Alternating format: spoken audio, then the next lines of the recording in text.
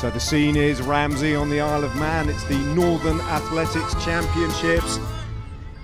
Well, the scene is set, and looks like Axel Kenyuk there, the 5-year-old, is closing in fast. Oh, across the line in the 75-metre dash. That is too close to call. The commissaires are going to be looking at that, Pete. And has the result come out? He won. Your son literally just won the 75-metre dash. Axel's really good, isn't he? He's an artist and he's an athlete. So proud. Yeah. And it's part of the championships that's on. I think there's 6 events. It's a weekly competition with different events. So one of them's the howler, which is effectively a Nerf. You know the Nerf that you throw? Yeah. So they have to throw that. And then there's been 200 metres, 75 metres. A couple of weeks ago, he stopped before the line, which he thought was the finish. Oh, did he? Destroyed him. That's like celebrating with a schoolboy error. Oh no, that's Yeah. so painful. Well, he's bounced back, hasn't he? He's so competitive. And that's a significant win, that, isn't it? 75. A slight different sort to the pod there, Ned, wasn't it? Yeah, okay, well. So, shall we go back into... Can we do race commentary now, Back Ned? to the race? Yeah. Because this is my favourite part of the pod. All right. I literally can't remember anything that's been happening today. Dylan Groenewegen is trying to get in the breakaway. That was surprising. Looked at him, didn't recognise him. What's a big old sprinter doing? Trying to get in the move. The breakaway. Oh, look, there's Quinn Simmons and there's Mads Pedersen. And each time they attack, there's 1 or 2 riders from Trek Segafredo, Giulia Ciccone and Tom Skunch, who's not been in a breakaway yet. And they're trying to get in a breakaway. But it's really, really hard to get in the move today. Wout van Aert hasn't appeared yet, but we're quite close to the intermediate sprint of the day. And here comes Wout van Aert. And now Wout van Aert moves up the line, and he actually, what's going on there? Or was that yesterday? When did Niels Eekhoff take points off him? Was that today or yesterday? I literally can't remember. Can anyone? No? No. Okay. Was it? Yes. I can't remember. I can't remember. Either way. That was today. That was today. Yeah, it was today. That was today. And today, Wout van Aert has won the green jersey, assuming that he gets to Paris. But then he goes back, and it's all a bit in the GC race. But we're approaching the long, long run into the Col d'Aspin, where you come up the valley road, and eventually it's almost a hairpin bend, and we turn up right to the Col d'Aspin. We'll come back to that later in the pod, because that featured in our day today. Anyway, back to the race. Back to the race. Up the Col d'Aspin they go, up the Col d'Aspin they go. Can't really remember what happened on the Col d'Aspin. Nothing much in particular, except for the fact that Simon Geschke picked up loads more points in the King of the Mountains competition, because he's really, really good at the King of the Mountains competition. I think he's going to win it if he carries on like this, because the opportunities, well, there's really only tomorrow for anyone to eat into his advantage, and he's pretty much home and hosed. So well done, Simon Geschke.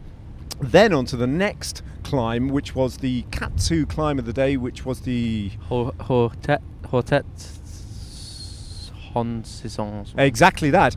It was an interesting climb. Up a little bit, down a little bit, up a little bit, but then the descent. Super technical. And over they go. And at this point, there's a breakaway group that's beginning to disintegrate on that climb. And at this point, there is a GC race that is starting to disintegrate under pressure from Michael Bjerg, who is the only other rider, apart from Tadej Pogacar on UAE Team Emirates, who is allowed to have a hair tuft. He's got major hair tuft action going on, and he was immense today. He shredded it. Then over the top of that climb and down to the next climb of the day. And I can't remember the name of it off the top of my head because we're in a car and I'm not going to look at notes as we pass through winding roads. On to the next Cat 1 climb of the day. Michael Bjerg then takes it up. They're closing the gap all the while to the breakaway. One by one, the breakaway is falling apart. There's Bardet up the road. There's Pinot up the road. There's not Timo Allen, I kept calling him Timo. Andreas Leknesund is up the road from DSM. All good riders, but they're going to be caught because the GC race is brewing up nicely, and UAE Team Emirates are shredding it. First one, Michael Bjerg, who takes it on to the next climb of the day, and when he's done, Brandon McNulty takes it up. McNulty setting a pace on the climb, and one by one they're all dropping off. All of a sudden, whoop, there goes Nairo Quintana, there goes Louis Mankes, there goes Enric Mas, there goes everybody. Everybody, pretty much. Over the top of that climb, McNulty's still on top. On the front. How much further is he going to take it down? Or was Pogacar going to attack over the top of that climb? Well, he had a little bit of a go, but Vingegaard was straight on him. Teaser. Those three riders then, just McNulty, Pogacar and Vingegaard on the descent. Down they go. McNulty taking a few risks and taking time on Thomas, who's been gapped. Already Adam Yates and Tom Pidcock are off the back. Thomas is in a little group of his own. Eventually he'll get together with Romain Bardet, but they make no impact on Brandon McNulty, who takes it on to the final climb of the day, the Peyregout, an 8-kilometre climb. How far is McNulty going to go on this climb? Maybe 500 metres, maybe a kilometre at best, maybe 1.5k, maybe 2 kilometres. No. Brandon McNulty takes it how far onto the climb? I don't know. You finished that. You're wrapping it up. It's great. Commentary. Keep going. Brilliant. 400 metres? Yeah, at least. Yeah, he took it to literally the runway. He took it to the runway. He took it to the runway. McNulty peels off, and there's Pogacar. Pogacar attacks, and he's making it look really hard, and all of a sudden he makes it look really, really hard. Oh! Pogacar's blown a gasket. He sits back down, and there, suddenly, Vingegaard sees this moment of weakness in Pogacar and attacks Vingegaard on these brutal final slopes of the final 200 metres of the climb. Vingegaard goes, and Pogacar was just playing with him all the time, and he gets on his wheel, and Pogacar then sits on his wheel, and with 100 metres to go, Pogacar draws level with him on these really steep slopes and takes the win, and takes a 10-second time bonus and 4 seconds on the general classification. And that's your podcast, and I'm Pete Kenyon. We've been working on catchphrase for you, haven't we? Because we never forget, Ned. And as you just did in the first few minutes there of this podcast, you are a world-class broadcaster. Oh, so you can car class anyway. Well, in this car, where it's an exceptional car. It's a Ford Galaxy, though. Yes, but anyway. Yeah. But I think that the point is, Pete's, you've helped me when I started, and Pete's, stuff you've taught to me, I've tried to share with Pete. But then occasionally you come in with nuggets, and you've come in with a great one for Pete yesterday, regards his little segment he does in the show. It's an ongoing. So, I think regular listeners of this podcast will already understand that Pete Kenyon is an incredibly thoughtful bloke, and he likes to consider how he goes about presenting himself to the world and how to approach his work, which is genuinely entirely appropriate. And this year, Pete's been sent out to do these little reconnaissance pieces in the last kilometre or so of each stage, or not each stage, but several stages, with one of those amazing 360-degree cameras, Pete, which are sort of magic. Have you figured out how they work yet? Just about, but it's an ongoing relationship with the camera, and the hard part about the job, if we're going to cut straight to the chase, is the fact that it's on a bike. So if you're doing, a take to camera, and you can do 10 takes. Until you get what you perceive as the best one. Yeah. On the bike, I'm actually physically not fit enough to go and do the final climb over and over again. So come back to the truck. How was it? Yeah. Take the fifth take is the good one. And I was like,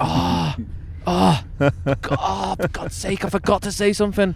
And then Joe, who's the sound engineer, who does a brilliant job. Amazing, yeah. Joe. And he'll be like, "Is it important?" I'll be like, "Well, to be honest, I mean, Ned and David are probably going to cover it in the show anyway, so it'll do."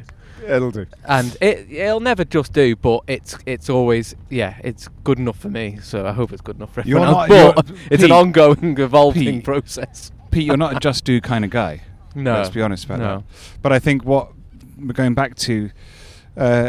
And it's got legs, this segment. Oh, could be. And Ned was like, "Well, you need to own this, Pete." Yeah. Well, so I've had many pep talks. Yeah. The Channel 4 / ITV, as it's all the same production team going right back to 1986, basically. It has gone through various phases, and certain strands have become iconic. We spoke earlier in this podcast series about the rider idents, didn't we? You're watching, Mesdames et messieurs, je m'appelle Laurent Jalabert. Vous regardez le Tour de France sur ITV2. And all that sort of thing that you remember watching Pete as a kid. Now, you have in your grasp now the potential to build a strand that will be. This is what I need to remember about in 20 years' time. So, Chris Boardman in the past has done these funny little segments with me where he's made a fool out of me, sort of routinely. We moved on from that, and then Chris Boardman went to do he always used to do the reconnaissance of the final kilometre. Now that amazing honour, it's a bit like a hereditary peerage, has been handed on to you, Pete, and you are Mr. 360. So with enhanced technology. Yeah. So you're literally doing it all on your own. You're a human. I need to. Newer human. I know I need to. And I do. Human. And I do. With newer tech. Yeah. And with a newer voice. You're evolved. Yeah. Your next gen. Your next gen. So we were working on. Yeah. So you have thought long and hard about how to do these things, and we just suggested last night, didn't we, David, that what you need is a real kind of tagline that people can, a thing that the viewer will feel very comfortable and familiar with and connect to, and they'll be waiting for this little moment where it happens each day, really. And we were suggesting that you just finish every little reconnaissance piece. Hang on, Ned. I just got a video when you do it, so he's got it. Okay. So that you finish every little segment of your 360 reconnaissance with. Go on. See, it's hard in the camera. Okay, yeah. When the camera's there, imagine on the 360 I'm under pressure now. Fans on the side of the road watching. Okay, you finish it like this. That's your 360. I'm Pete Kenyuk. And what do you do? Hey, what do you do when you're going to mix up your pro curveball like 2 weeks in? Well, there are variations, or rather, there is variation, a singular variation. You could mix it up, and occasionally surprise the viewers by saying, I'm Pete Kenyuk, and that's your 360. The little chuckle. Just acknowledging that you've mixed it up. Yeah. You've gone a bit rogue. So I'm going to get in the mirror, I tell you, I'm going to perfect this. Yeah. Ned, that is so good. I love it. Hey, listen, plenty to discuss today as we drop down out of the valley towards our hotel tonight in Lourdes, which Phil Liggett once described Lourdes.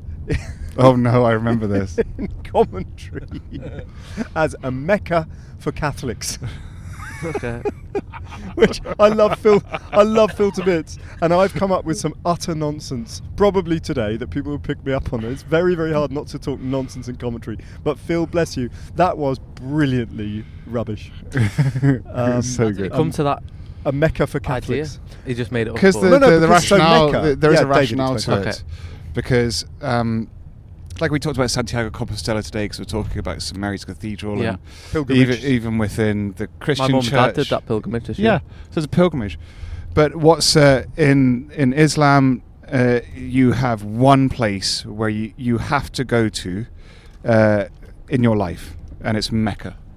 And so that is a pilgrimage that every Muslim aspires to doing once in their life. So it's got it's really powerful. So Hajj.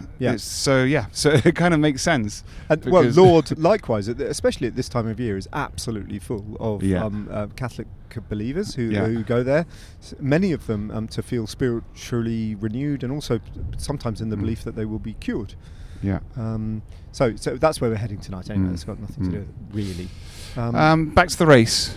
Can we do that briefly, or are you just going to? No, we can't. Well, I'd like to know, Pete. What was your family doing? What was the? So they did the. Actually, where does it start? It's not from right, Lourdes. There's loads of points. No, it starts from area. It's the everywhere. end point that is important. No, Santiago de Compostela. But The I mean, points, traditionally, it starts from Lourdes, I think.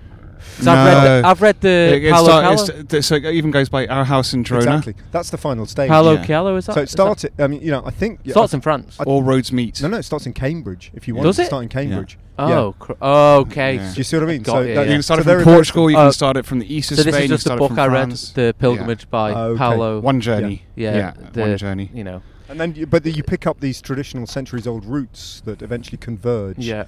And your parents did So that? my parents with their friends did it this year as one of my mum's challenges before she's 60. They didn't do it was more of a tourist as opposed to, religion experience. And they walked around 20 to 30 kilometres every day for a week. I can't remember where they started. And my mum came back enlightened, enriched. Good. All these amazing people. Everyone we spoke to was so interesting and kind. And I was like, good on you. Yeah. So you know how to... It's a bit like travelling around in this car. A little bit, yeah. So you know how to... Because whatever you'll see wherever you are in... the closer you get to Santiago Compostela, obviously, but we have it in our village in Catalonia. You'll find them here in the southwest of France. If you see signs with a little scallop shell... That's the route. route. Scallop shell means you're on the Santiago Compostela. And it will take you, all those shell routes take you to Santiago Compostela. And the point is, you can only walk it, right? No, you can do however you some like. people do it on bikes. Oh, okay. No, you can, it's whatever journey you want to take. It's your journey. So you could drive it, you could do it on a motorbike, but this most spiritual way has always been walking, because it gives you the most time on your own to contemplate your life. That's the pilgrimage. Yeah. You're supposed to contemplate your existence. Mm. So the longer it takes, the more time you have. And I was actually reading this book when I was doing the Tour of Burgos, which is literally Yeah. on the route. Yeah. So I was like, Crosses wow. the Basque country. Yeah, to- this into is a sign. Mm-hmm. fantastic. It wasn't, but Mm. that's what I thought. My last ever pro race, the Vuelta a España, the last kind of commercial pro. I did this as well. My last race was Santiago Compostela. Into, Well, the Vuelta finished there that year. well, actually, your in last, 2014. Oh yeah. And then I did the Beck Gazza's and race. you did the Worlds with me. And I did the Worlds, which was national, but Still it have wasn't the jersey. wasn't- Oh, Wait, nice. no, the Beck was the last, right? Like Beck was the last race, but my last professional team race was. It was a time Vuelta. trial, wasn't it? Into Yeah, and I was horrible. I had my broken finger. and it was raining. Yeah. Then did the Worlds with you guys, which was lovely because that was Yeah, a that lovely class. sign. That was in Ponferrada, wasn't it? Yeah. Was that the one where it rained heavily? And it Yeah. rained there. And these really guys heavily killed it. as I well. remember you and Luke, I think, going with 5 laps to go. And Swifty. And Swifty. Swifty was ripping to ninth. But pieces. anyway, yeah. Yeah. So, So- yeah. So that History brings- within history. Yeah. But the race today, I mean, honestly, Ned, with that roundup you did at the start, Well, I think we covered everything. We covered a lot. Yeah. No, of course we didn't. We can dig in, can't we? It's so hard to remember. I can't even. Who won yesterday's stage, David? Foy? For. Oh, you caught me off. You did this to me this morning as well. It's Oh, it's yeah. so interesting how Hugo. hard it becomes. Hugo. Hugo Ul. Ooh, sorry. Which, It's yeah. so hard. You Yeah. just. So it becomes Michael Woods was third. Yeah. it becomes so difficult. It's doesn't blurred. it, to- Blurred. The lines are Absolutely. blurred everywhere. And then your Yeah. window of memory just shrinks Yeah. like that. It's because you're so focused on the day I as don't it know what is. I don't know what it It's- is. It is and then deep fatigue, Yeah, mental deep- fatigue. and that as well. Yeah. What was really interesting about today was the day started and there was this vibe that Tadej Pogačar was. He looked sad. He kind of looked a little bit contemplating. But Pete said on the set before, "I got a gut feeling something's going to happen today," and it did. Pete. The tables were turned in the fact that Jumbo-Visma fell to pieces, and it was incredible. And the 2 riders in it. Sometimes you see that with the team. It was just left to the 3 riders that he had left. Hershey was dropped early. We're talking about Pogačar and UAE. But then Mikkel Bjerg lit it up with 3 climbs to go and did the whole climb. It was insane. It was insane. He had like 18, 20 Yeah. riders left with him at the top. I think even Geraint Thomas Yeah. said, "I don't know what he had for breakfast." Yeah. Yeah. But I mean, there's only so much you can have for breakfast. Probably Yeah. porridge or Weetabix. Well, or hang on. That's a bit of a provocative comment from well, that's Geraint. what I thought. Yeah. But Isn't maybe it? he meant it in a jesting way. I think Yeah. so. Yeah. He's a rider who tends to And he's- avoid he- controversy. I Yeah. think. Gee, and also, he was talking about McNulty actually, Yeah. not Mikkel Bjerg, and he actually is a really good climber. Yeah. So- You know, that's why he signed him. If Yeah. we go back to if we go back 2.5 weeks before the race started, we were looking down the team list and said, UAE have the strongest team here. We did, but the really strong riders who we thought would show themselves to be, enormously valuable, didn't actually, for one reason or another, didn't deliver, did they? No. So George Bennett Mhm. was sick, and apparently, from what we understand from talking to Dan Martin today, who's left us now on the team, George Bennett is really quite ill with COVID. He's not, it's not to be taken lightly. But anyway, so Yeah. but Rafa, yeah. but the big news at the start line today was that Rafa Majka wasn't going to start. that was, and it happened like half an hour before the start. And that's not a sickness thing. That's No. simply the old Chain broken- snapping. Oh mate, I Yeah. remember the first time I ever snapped a chain. Oh, it's That was hardcore. cycling back from commentating with you on the Vuelta from Yeah. Ealing. I was cycling back around the massive roundabout in Shepherd's Bush. Pushing powers you've never touched before Powers that I can, Yeah, really develop. develop under Um, extreme circumstances. and also with a really shoddy chain that I hadn't changed for years. And I went, gang! But I hadn't realised what happens once you do that. In my case, basically, you just fall with your genitals quite. You basically smash your genitals against the top tube, don't you?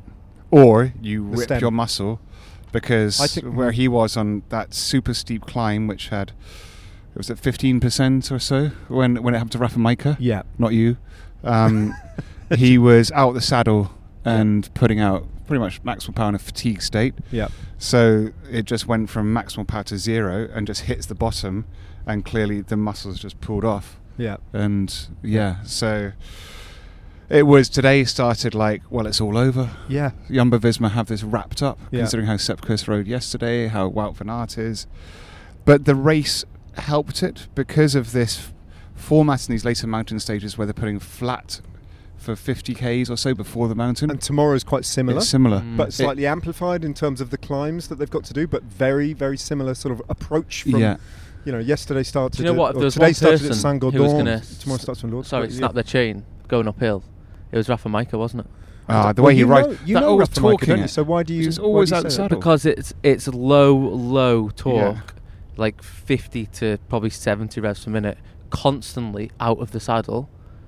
That's going to put tension on the chain, isn't it? It's very high torque. Sorry, low torque in terms of It's high high torque, cadence. high torque, High sorry. torque, low High torque, cadence. yeah, Low low cadence. cadence, Yeah. Big power, right? And always twisting the bike, always out the saddle. always twisting. So And it's like if you maximum compare that stress. to, Pogacar, and I picked on this because David said it just before I went into commentary, and I was like, it's probably not the reason, but it's definitely not going to help it. No. Yeah. But yeah, But so then what was amazing, just going back to that flat bit, there's a full-on bike race going on. There's no pauses. You're not allowed to regroup. And one thing we perhaps sometimes take for granted is we're always looking at the leaders and we're looking at exceptional teammates. But the reason they're exceptional teammates is that they don't have the amazing recovery skills of the leaders. yeah. So they can do amazing rides occasionally, but they're going to need a day or 2 days to recover to do it again. We see it with Sepp Kuss in particular. And Wout van Aert's a complete outlier, so we can't really do that. But even he was a bit tired today. But so what we saw today was those UAE riders who have been quiet, suddenly kind of maybe because of that quietness and the race situation and do or die, this is it, were able to pull themselves back. But what Jumbo-Visma have been doing regularly, and especially yesterday, they're not all Vingegaard. They're tired. They couldn't do it, and the race then allowed it for this really random thing to appear, where you got the very best of Mikkel Bjerg we've ever seen, the very best of Brandon McNulty we've ever seen, but they're not bad bike riders. That's what they're paid to do, and they just did the rides of their life today in exceptional circumstances. And meanwhile, Hirschi still dropped, True. and those McNulty and Bjerg have been off the back most of the race. With this theory, which I very much believe in because I was very similar as a bike Yeah. rider, it'll be I'm going to say very for the fourth time within 30-second sentence. It'll be interesting to see what they do. They might be Very, very, very. It'll be interesting to see what they do tomorrow. They probably gimp tomorrow, Well, exactly. and then maybe the and it'll Jumbo-Visma prove riders your are back theory on form. completely right. Yeah. Hasn't that been the story of the tour? I think Yeah. I alluded to this Yeah. in commentary. The two in the top two, right? Yeah. Pog and Ving. They have been so evenly matched, and the only Yeah. reason that Pog is down is that one weak day actually, and Ving showed no weakness, been absolutely impregnable. But other than that, they've been totally the match of one another. But the real intrigue, in some ways, has become this flip-flopping narrative between the Of the teams. teams. Yeah. It's just like It's almost more interesting. Boo, you've lost two. Boo, Yeah. you've lost two. Now we're on top. Now you're on top. Now we're on top. Now And you're on top. yeah. And it's just really hard to call. And with it all, it doesn't really change an awful lot. And you know what's also because ultimately it It's- reduces down like a stock, yeah. bubbling away in a pot to these two. I'm going to reinforce my theory here. So there's one team that has been, and I say with respect, robotic as Ineos Grenadiers. Yeah. They've always been present. They've got a full complement, and so they've been there all the time, racing well, and they fell apart today. But where does it Completely get you fell apart. ultimately if you haven't Yeah. got the yeah? I mean, so Geraint- they haven't had off days, which really. isn't Yeah. to remotely disrespect Geraint Thomas. Geraint's is amazing. Notable, He's been consistent, he's super nailed consistent. down third Yeah. place. I cannot see how he's denied third place. No, No. absolutely I mean, not. it's And also, just- with everything that Ineos Grenadiers have to throw at the Tour de France, what I find amazing and what makes me really happy is that he still comes out on top. Yeah, it's great. Yeah. You know, Yeah. when they rip up the rule book or whatever they call it, and we're gonna start afresh. And yeah, they do. They have all this amazing talent coming through the classics, Thomas Pidcock, and the other riders. But Velleman Van Baarle winning Roubaix. it's just incredible that you come to the Tour de France and with all that's gone on, said and done, and G's just still there. Yeah. He's so reliable. They're riding a great race, and to have kind of what they've done and secure third place. Such a curious position he's in, isn't it, in this race? Because in as much as Ving and Pog are on a different level altogether from the rest of the race, G is in this little isolated pocket. He He's really is. So much better than this guy. The rest of the race. Like 4th, 5th, 6th, 7th. Everyone else in GC, they're all a bit... And Ned, I think what you said in commentary today at the end, towards the end, is amazing, because it was along the lines of it was to do with the generations, like I think David connects the generations. He does. Actually, he's bridged. Well, more than that. I mean, he was at the Tour de France in 2007. He was the youngest rider in the race. He was, and then through that, he's led 21, out. He's done he's gone into the classics. He's won the Tour de France. He's finished. What was he when Bernal won? Second in the Tour de France. He's still there now. And you can't overlook that in terms of how long he's been in the sport and what he's still doing, because who else is doing that right now? He's consummate pro. And everything that I'd heard earlier on this year from within the Ineos camp, and people who are quite well placed, in fact, no, I won't say who told me that, but quite well sourced and well founded opinion, was that Geraint Thomas had been earlier on this season in the early spring a revelation, because he had this was the narrative, he had adjusted to his new status as this kind of super important massive figure who was now going to guide the next generation through to there, and yet he just ends up David, I remember when he won the Tour de France 4 years ago, you came up with this great thing about they just made him too fast. They took Geraint Thomas. They just made him too fast. It felt like that, and he ended up being too fast. And he's crashed a lot. He's still too fast. Had to learn. And now it genuinely seems, in this maturity, like Pete says, at the age he's at, the position in his career, and I always find this to be the greatest irony for champions like Geraint Thomas, is that he's finally mastered it all. Yeah. But he's in the twilight, because if he could race with. There's not been one close call for Geraint. He's raced so well. He's on top of his psychological game. His everything about him psychologically and tactically is perfect, but he's not the best he's ever been. But he might be. The problem is, this is the generational kind of flux. There are now 2 riders who are better than anybody we've ever seen. Potentially. So it's he's actually at the peak now. He's better than he's ever been in his whole career. That's such a good point. And now there's 2 riders. 2020, as a whole, absolutely, but physically maybe not. But even with that, like you say, David, but that's such a good point. Yeah. Because everything he's done around this whole race has been perfect. He's no crashes. No tactical errors. Never missed a beat. And that's almost the hardest part of the tour. You can arrive, like we've seen how many years, with the best physical form.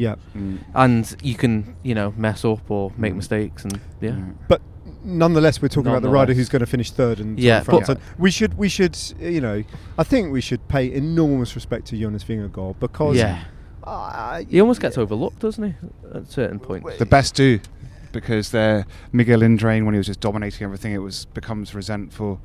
But he's very much in the racing personality of Miguel Indurain than Pogacar. Pogacar is just this weapon. He's the rider that normally come along and do it 1 year and it's explosive, but he's this whole newer human. But Vingegaard is riding like a Miguel Indurain or the great champions, multiple Tour de France winners, in just the serenity, kind of how he's doing it. So that's the race, really, isn't it? Like, Pogacar's got one more throw of the dice, hasn't he, tomorrow? He's going to have to... And he's going to do it. He's going to try, if he's got the legs. I mean, there's no doubt about it. And we'll have to... Has to try it. He has to try it. It's not going to happen, though. No, I don't think it'll happen.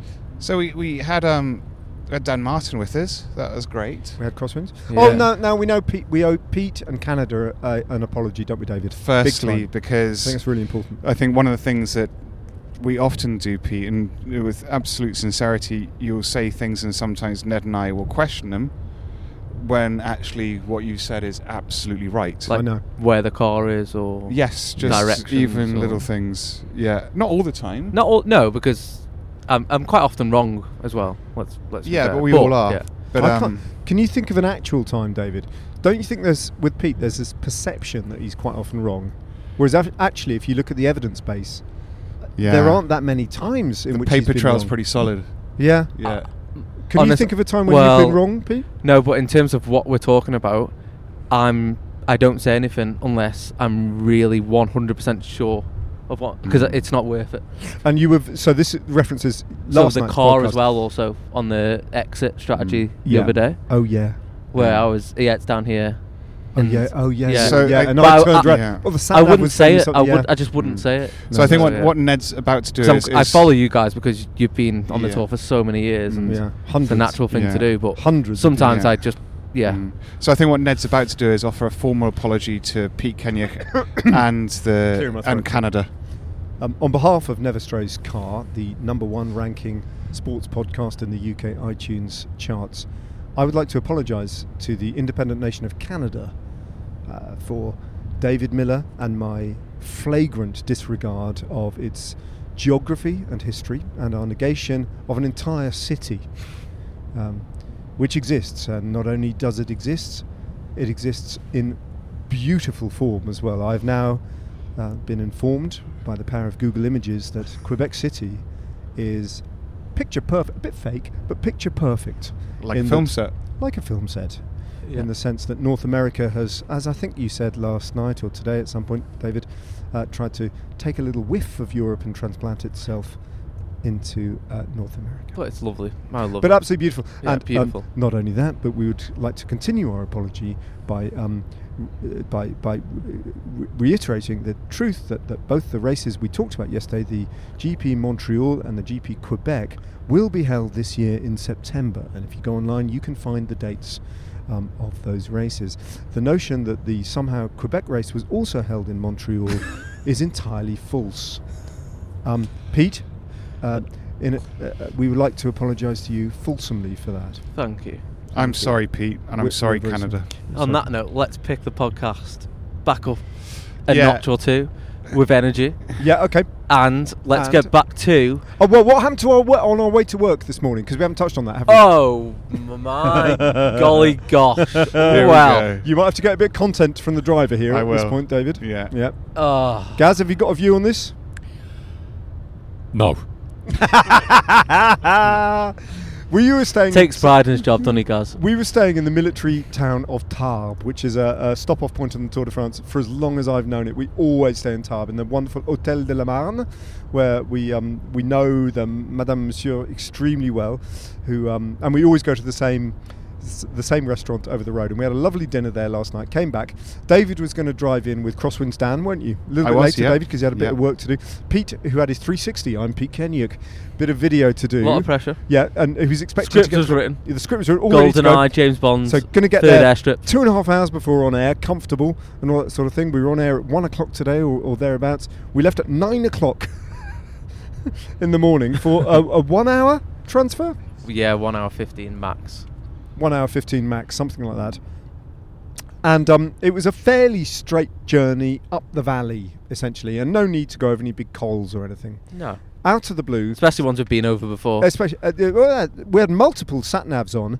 You and me, Peter, in the back, thinking about our scripts and our various bits of research. Yeah. Gaz concentrating on doing the directions with his 2 different sat nav devices.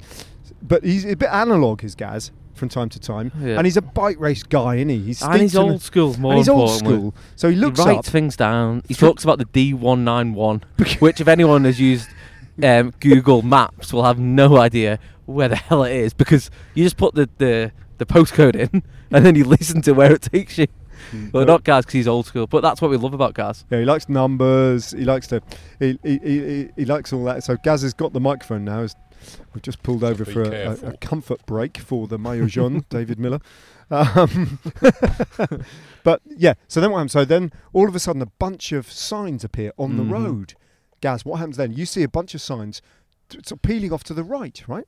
Yeah, absolutely. And there was a couple of gendarmes there that didn't wave their arms at us for going the wrong way. They were talking to some cyclists, so we went up that road. all of a sudden we were on this thinking. As we were writing our scripts in the back, and we were writing scripts going, so oh, this must be the final climb. Yeah. We're on the Peyregoud. We'll be there in about 10 minutes. big race into the bottom of here. Absolutely fine, yeah. Yeah. And then we realised this is the Col d'Aspin. Yeah. Huh? Yeah. Why? So I Yeah, did what it. was I did it in the the- 2011 Route du Sud, and again in the 2015 Tour de France, and I was like, "This is not the final climb." No, it's the Col And d'Aspin. the penny dropped. Yeah. And So then I was like, "Guys, how long's left on the sat nav?" And he was like, "Oh, it says 1 hour, Hour and 15. oh, wasn't it? hour 15, mate." And I was like, wasn't that what we had when we left the hotel? The further up the climb we go, the further the sat nav Oh, it's gutted, prediction goes, gutted. and it's all of a sudden it's 120, 125, Mhm. mate. And we're going the wrong direction. It's like, do we turn around now and go against the flow of the traffic? No, we're committed. So all of a sudden we're on the race route, but on the race route we're like 4 climbs to go and like 70 kilometres, and all of a sudden we're going, and now it's getting really congested with cycling, and now we're right up against our on-air time, but we're boxed into a corner. And then we were starting to get delirious. Yeah. And you're like, right, I'll get on to Matt Rendell. And then you were like, how good would it be if Matt opened the show, Yep. took Gary Imlach's spot, welcome. And then Gary Imlach was the lead commentator. Yeah, just flip it around, because Just there's flip it. 2 members of the staff, and who knows whether David and Dan are going to get there. Could have been the Gary and Matt show for the first hour, because Yeah. we're all scattered over the mountains. They have in a to run state into the of shore. total- a total chaos. Would have So been great. all these crazy things were going But- through our head. We got there in the end, but thanks, Gaz, anyway. So, But I tell you, one thing that I think maybe also contributed to this was Crosswind Dan's insane confidence. he's got a lot of confidence. Yeah. No, Yeah, but no, it if, just if you stuck, it was it for you guys much more it than was an hour and a half for us. 15 minutes out. But Yeah, we just missed the road. But he has Just missed the road, confidence. that's And fine. Do you not think that? So we've had like 2 guest pundits, haven't we, on the ITV team? And the one thing that they've all got in common is supreme confidence. yeah, I think it's- Dignan, Yeah, that's true. Dignan and Crosswinds. You know what? Yeah, But do you think they're just normal human beings? And actually, maybe they don't us have three- imposter syndrome and us 3 just suffer from a terrible I- kind of It's imposter syndrome. because they're just still talent. Yeah. Crosswinds Dan hasn't left the sport in a way that, what am I going to do now? Is this really who I am? Yeah. He He hasn't been has that air humiliated of yet. confidence that, I'm here, this is about me. Yeah. Lizzie's still a cyclist. She Yeah. still has the talent confidence. yeah. But yeah, Crosswinds Dan was like he was great. He's got a lot of knowledge. He Yeah. loved the lunch that the Did he? France Television. France Television put on. Yeah. And he's discussed it with Ned actually, wasn't he? Last I night. can see where So- this is going. so, yeah, and so one of the things that Ned forgot, Oh no. it was as if when we had dinner last night that David. Crosswinds David. was just another pro cyclist. And yeah, like a very good pro cyclist. Yeah. Like Palmares to kill anyone. Palmares. Oh, And then also, should we just give the listeners who maybe need a bit of understanding of how funny this is in terms of the language? Yeah, well, first of all, I think we just got to figure out how it started, because we were Yeah. having dinner. It was lovely Last and, night in Tarbes. and Ned Pouring with rain, a massive great Pouring with thunderstorm. rain. That was Oh, yeah. amazing. Yeah. and we'd been talking for ages. Lovely We're all conversation. British. Yeah. Uh, Well, it's- Dan Martin's Irish. He's Irish. I'm Irish too. You're Irish. So you're Irish, and you're Yeah. speaking to another Irishman. Yeah. And you just In looked. France. You Yeah. just looked across, and what did you say? I wanted to just talk to him about. So I said, what did I say? You I said, did you eat at the lunch or the buffet provided? And he said, yeah. And then you went on to say, What good, was eh? it word for word? it's good, eh? It's good, eh? It's good, eh? It's good, good, eh? eh? It's good, eh? Good, eh? It's good, eh? Now, And why is that funny? And me and 'Cause it's David not just actually ostensibly funny. Me and but- David just looked at each other in the eye, Yeah. and we're Yeah. and I was like, I'm not going to say anything. No. But a fraction of a second later, I looked David in the eye, and I knew I'd been rumbled, because what I'd done was I'd started to talk cycling speak. Yeah. right? The universal language. which you later brilliantly identified as the universal language. So it's what English people do in cycling, where So, they just go on. Explain what it is. So that if you're on a training camp and you're on a team with with different cultures and languages, and the classic talk in January will be, what have you got this year, eh? And then Italian or Colombian rider will go, normally I do the Giro, Yeah, and then after I don't know, yeah, it's normal. could eh? be anything. It's normal. Eh? eh? And then, but it's more common on a Belgium team, isn't it, David? I'd probably say. Yeah. No, but Well, You Americans came up with this great theory Yeah. last night that actually there's a lot of Anglophone riders, Americans, Australians, and British riders who actually can't speak any second language. Exactly. Go on, Yeah. go on, explain that. So Christian van der Velde, who, and I'll just use him as an example because This is so good. he's brilliant and he's a very well-read. He's an ex-teammate of mine, same age as mine. He didn't learn French. He speaks quite good Spanish, but he grew up in U.S. Postal, speaking English to people, but in a European accent. Yeah. Rather than learning the language. So a lot of this universal language that Pete magnificently coined is generally Australians, of late English, Yeah. Americans, Canadians, instead of learning French Yeah. or Dutch or Italian, they'll speak English in the universal way, the universal cycling way. And So you're Steve- good at this. Yeah, so Steve Cummings speaks pretty good Italian actually. I don't know if Steve, but he also speaks English like that, hey? So and then we started elaborating it, the whole thing about kind of Dan. So for the buffet it's pretty good, huh? So there's no you find there plenty of variety. It's not always just the pasta and the rice. There's other things also.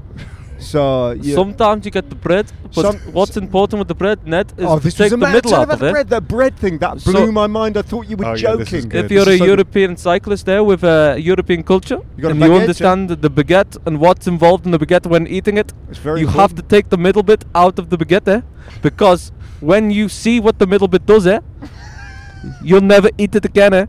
So you take it out to the baguette, you eat the crusty bit, you roll it up into a little ball in the middle of your palm, like you make a plasticine, and you put it on the table. And then if someone actually says to you, what are you doing with the middle of the bread? You say, well, have you got a glass of water, You take the glass of water, you drop the bread in the water, the middle of the bread, not the crusty bread, and then you see what it does to your stomach, and you say, would you be eating the middle of the bread, Absolutely not, And then you go, that's why I do not eat the middle of the bread, how many hours tomorrow? 4, 5? That's normal, huh? Maybe 6, Normal. And also the whole thing about in the mountains you avoid the prawns. It, A long way from the ocean, huh? you need to eat the local produce, Yeah, always a steak, maybe some potatoes also. But Brilliant. no, it was a lot of fun. And it just But went the, on and the on. fact, the fact that You slipped I into universal language. but I honestly I acknowledged it, didn't I? I put my hands up. And Right, even yeah. Lizzie was saying, because this is her first real commentary stint. Yeah. Me and Lizzie were talking about how there's a lot of pressure as a cyclist when you turn into commentary as a job, to pronounce and to be your vocabulary. Yeah. But even Lizzie said to me, she was like, actually, because I said to Lizzie, I spend 90% of my time at home speaking to my kids who are, the age of 4, 6 and 11, for example. And she then said, well, actually, you spend, as a cyclist, 90% of your time speaking to foreign riders in a real simplistic way so they Yeah. understand. Yeah. And then all of a sudden you're thrown in this commentary role and you're expected to be so articulate and have this incredible vocabulary. And you're just like, you run out of words, Anyway, we It's brilliant. roared with laughter, and we went Oh, to bed. it's so it was pouring funny. with rain and tar, and then we just all went to our rooms, and then this lit up on our WhatsApp group. Come on, stop laughing.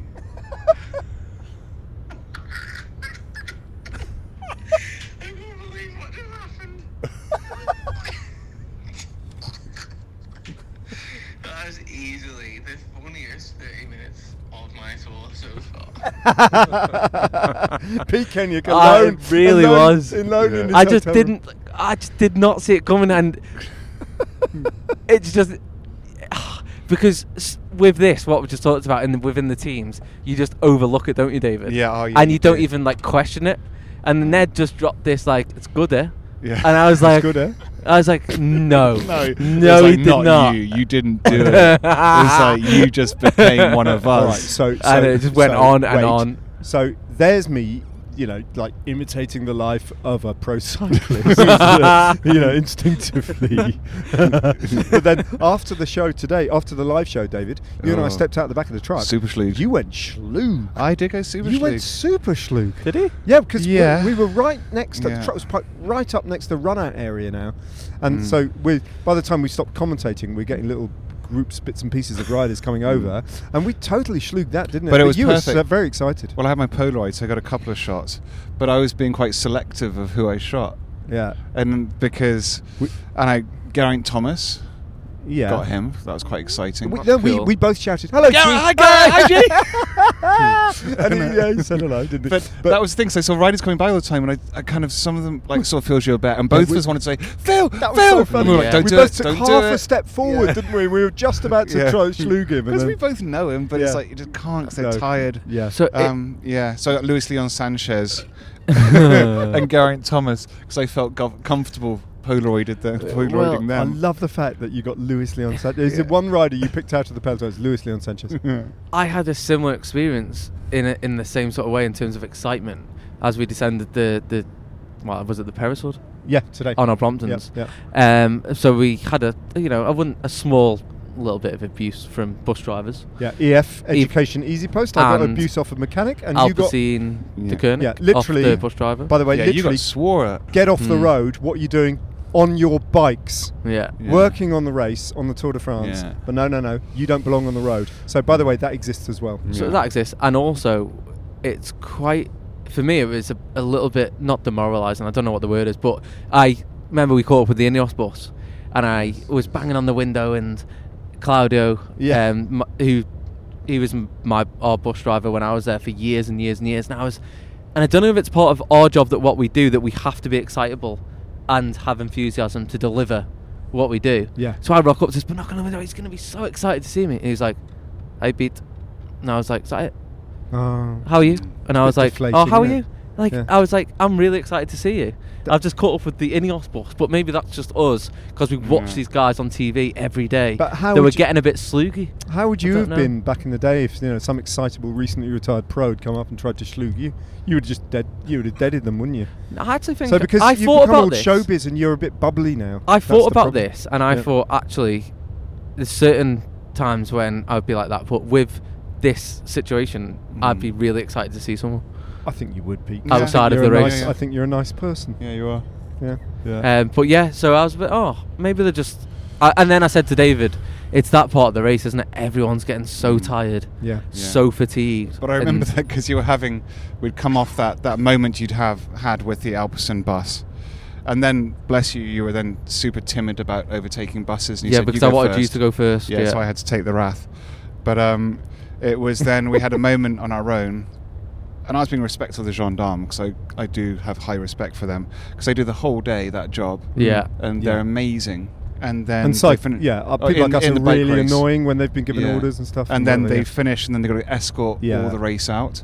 So if they're there, I never overtake them, and we got to kind Yeah. of respect. And if they tell us to do something, just do it. Yeah. Because they respect the race so much. And they're armed to the teeth as well. Also, but then we had a bit of empty road. Pete and I coming off the Periswood, we've dropped off, and you just looked at me and said, "David, I think everybody's tired." Yeah. And I just looked at you and I said, "What? Just the racers?" And you were like, "No, everyone's tired Everyone's tired. Yeah. because they're not matching your enthusiasm anymore." Yeah. Yeah, Yeah, So we're in the final throes of Monopoly, aren't we? yeah. we are. Yeah. Do you give in, or Yeah. do you play on? I remember my brother-in-law once put, it was either Monopoly or Scrabble, can't remember, but at this point in the game, he scooped up every hotel and house on the board, put them in his mouth and spat them out. I went, deal with that. I'm sick of it. I'm tired. That's Yeah. a way of stopping the game, isn't it? Guys, can I just finish with, I wanted to get this into yesterday's pod, but we were so confused about Canada that it didn't really work. But I just wanted to tell you about an encounter I had in Montreal because it seemed relevant at the time. I was sent by Channel 4 to cover the 2013 para swimming World Championships. So that was a year after the wonderful Paralympic Games in 2012, and I was so lucky, I'd worked for Channel 4 at the Paralympic Games in 2012, and then I went to cover the present the coverage on Channel 4 of the swimming at the World Championships in Montreal. And it was a week of racing. It was unbelievable. I won't get into that. There were all sorts of astonishing stories there and performances, and it kind of it was slightly life-changing actually. And I was actually there with Liam, who works with us. And on the final night of the tournament, the entire swimming teams, all the media and everything else, we all went to a massive Irish pub in Montreal for a kind of end of tournament bash, and they weren't prepared for what was about to hit them. So it was basically hundreds of Paralympian swimmers with varying forms of disability coming in, partly in wheelchairs, partly walking, partly all sorts of, and bunch of us lot, and basically with one intention, was to have a massive party, and it was absolutely boiling hot. It was in August. But towards the end of the evening, the evening itself was so extraordinary, I can't begin to describe it, but towards the end of the evening, just as I was about to walk back to my hotel, I walked out and I noticed that there was this swimmer whose biography I had been really interested in ever since London 2012, a Spanish swimmer who was at the time 56 years of age and still winning medals as a Paralympian swimmer, called Sebastian Rodriguez. And I'd read up on his biography. He won medals in London, he'd won medals in Beijing, he'd won medals in Athens, and he'd started winning medals in Sydney as a much younger man, obviously, but by this time he's 56, 57. Sebastian Rodriguez was a convicted terrorist.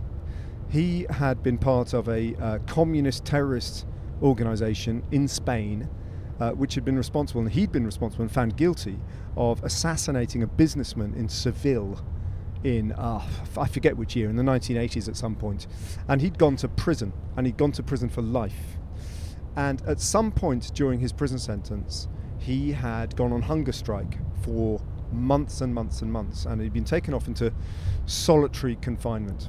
And mysteriously, no one quite knows, the truth has never come out, but at some point he lost the use of his legs. He became paraplegic. His spinal cord had been fractured. And shortly thereafter, he was released by the Spanish state in a clemency sort of deal. And his prison sentence effectively was cut short. He was set free with these serious spinal injuries. So read into that what you will, right? Spanish prison service, and someone goes in and comes out a paraplegic, having gone on a hunger strike. Anyway, he once he was released, he adopted a different identity, and then went to qualified for the the Spanish Paralympic team, and went to Sydney and started winning medals. I think he won a couple of gold medals in Sydney in swimming. Absolutely colossal upper body, really powerful swimmer in his particular class. I think it was the S5 class, and it was only then, when he started winning medals, that El Mundo in Madrid started actually investigating his case and trying to find out who he is. And they found out that he was this guy who had committed these crimes and served these sentences. And it became a really big story in Spain. But he was never not allowed to compete. It was a kind of a matter of great national controversy. But anyway, I thought he had an amazing biography. And I kind of knew this backstory, and there he was many, many, many years later. I mean, 23 years later, still winning stuff out in Montreal. And on my way home, I just stopped with him, and he was sitting there in his wheelchair, smoking a massive cigar with a beer in his hand. And on my way out, I said, Sebastian Rodriguez. And I didn't speak Spanish, David, as you know. And he grinned at me and went, sí. And I said, I'm sorry, I don't speak Spanish. And I shook his hand, but I just want to say hello. And I don't even know whether I feel comfortable saying that, but all I was doing was acknowledging the presence of an extraordinary individual, for better or worse. And there you go. That was my experience in Montreal, Pete. Sebastian Rodriguez, Google him. An incredible story. Yeah, that is good. Can we just we'll just conclude with the race then, Ned? We're not compelled to judge him for his previous. Well, this is why I'm me knowing you, Ned. Yeah. and knowing how you are morally. He was part of a plot. I don't think there's any doubt about that assassinated a man. So no doubt about that. Yeah, and I'm not, not in any sense condoning that. But you would just. But I mean, I almost pick his story up from that moment onwards, and it's kind of. But it's incredible. Insane, it comes back to we've touched on this in the podcast. We've touched on this in Tour de France. Sport doesn't exist in a bubble. It's not something you can remove from the real world. People, yourselves, both of you, you're products of society. You interact, you touch with the way the world works, and sport drives the world on, and it is influenced by the way the world is progressing. And Rodriguez's story is just incredibly. What we have to remember when we watch Vingegaard and Pogacar is these are human beings with human backstories, and I guess that's probably, if I had a point at all, that's the point, right? Yeah. It's insane. Yeah.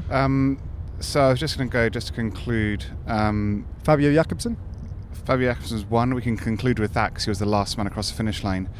But the way Pogacar, McNulty did a ride that is bonkers, and we'll have to dig deeper into that and see how he is tomorrow. Because it was truly exceptional, and I'm not casting any doubt on it. It's just so mad and anomalous to this point in the race. But I pointed out to Dan, and I said, isn't it interesting that he's never been given that role on a climb? Yes, and that's what we said in commentary. I said it's never been given that role, and he was signed up for a reason. But to do the first couple of kilometres, then hand over to Soler and Bennett. He ripped. I mean, he was basically a GC contender the way he was riding. But I've always thought he should be a GC contender. Well, himself. he can be now. He's just doubled his. If he backs this up a few times, then he's given the team around him. Then all of a sudden he leaves a team and he becomes a GC contender. If he backs it up. Yeah, if he backs it up. Which I'll be surprised if he can tomorrow after that, because that was nuts. Also, to wrap the pod up with the final person who crossed the line quickly, because I seen it, Fabio Jakobsen. I know you just touched on it then, but it was a countdown to being outside the time limit, and the last 500 metres for him, it took him almost a minute, maybe even longer than that. To 300 metres. 300 for a minute. He was all on his own, wasn't he? All on his own. Because obviously Michael Murray. And he had his team at the finish line cheering, didn't he? Yeah, cheering him on. Sanachel, and he crossed the line and fell into the barriers. We were standing That's a little how bit. Much it took out of him. A little bit. We were schlooging with Pippa York at this point, weren't we? And we saw him come across, and Pippa just went, "He looks white." Like empty. Fair and play. And he had two fair play staff to Fabio Jakobsen. And he's got to do it all again tomorrow. Yeah. And I just didn't get my point because I think this is what's so interesting. Sorry, David. Sorry, interesting about tomorrow. No, I hadn't. It was Pogacar, the way he rode. You saw what a brilliant road racer he is. The way he won that stage. Fooled everyone. He did a bluff that only the greatest do.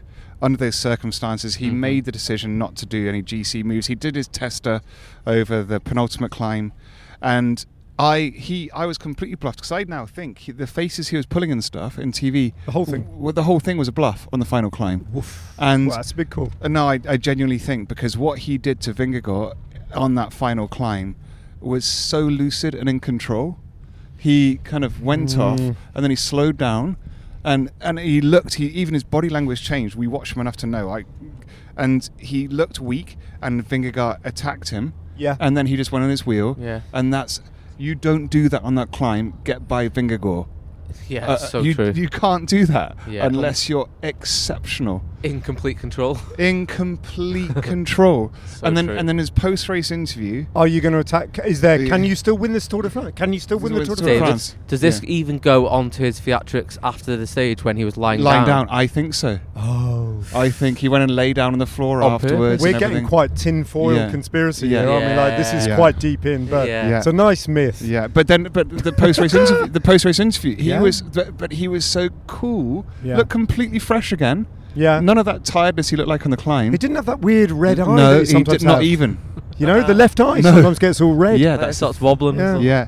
And he just said, "Can you still win the Tour de France?" And he said, "Yes." Yeah. Oh my word. Yeah.